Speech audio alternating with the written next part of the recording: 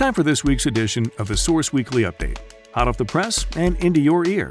Every week found wherever you get audio. Time now to take a look at a couple of the highlights found this week on the Source Weekly's website, bensource.com. And now from our news desk. Under new guidance, districts can decide when to reopen. So, when will they? Governor Brown shifts decision to teach in person to local officials by Ashley Moreno.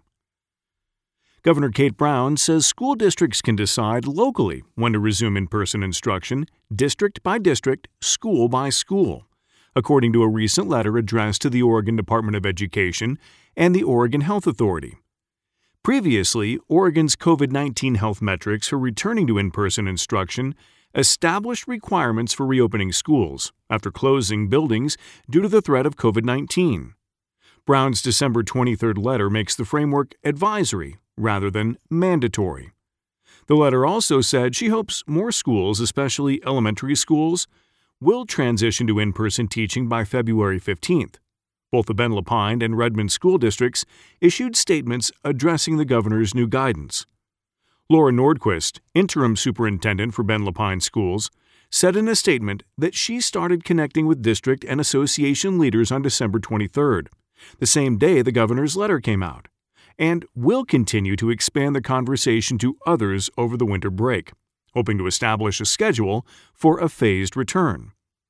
Redmond Superintendent Sharan Klein said in a statement that they also met Monday to start work on a safe and staged reopening strategy, with the hope of hitting the governor's February 15th date. We have been planning for this eventuality for months, and we will be able to communicate our concrete plan soon, Klein stated. This will depend on coordination between the Redmond School District and the Deschutes County Health Department. It also depends on everyone doing their part to drive down the spread of the disease by wearing masks and social distancing. As the governor has shifted decision-making authority back to local officials, we will take seriously our responsibility for community health.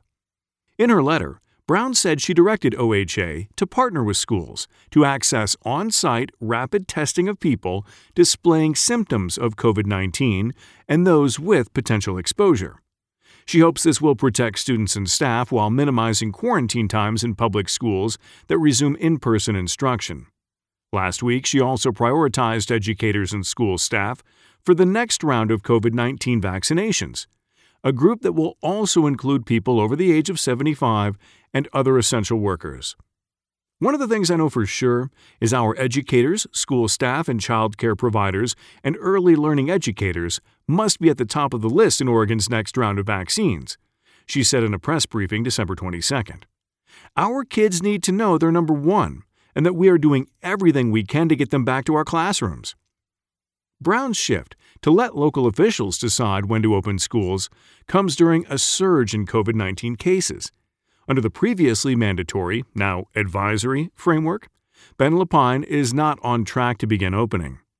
According to the district's website, as of December 21st, the earliest possible transition to a hybrid model or expand limited in-person instruction would be January 11th.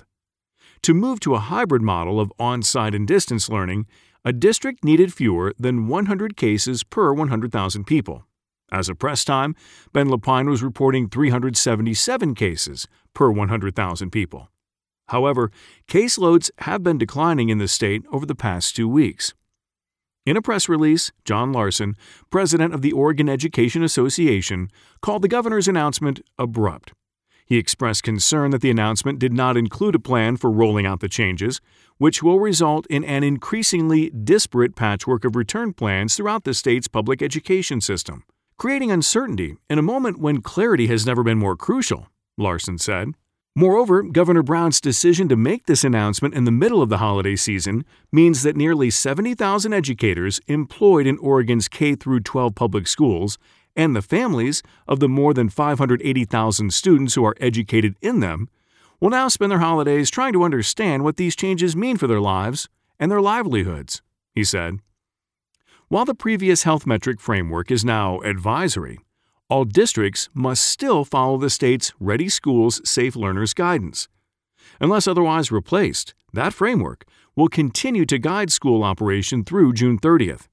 The framework requires every school to demonstrate to the community that it can operate in a safe manner, adhering to protocols that try to keep students, staff, and families safe. These requirements include regularly cleaning and disinfecting facilities in the environment and maximizing airflow and ventilation.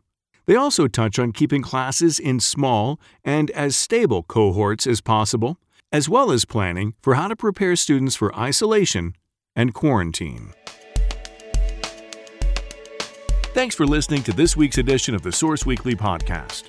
For more on these and other stories, pick up a free copy of the Source Weekly or visit our website, vensource.com. Thanks for listening. I'm Sam Scholl.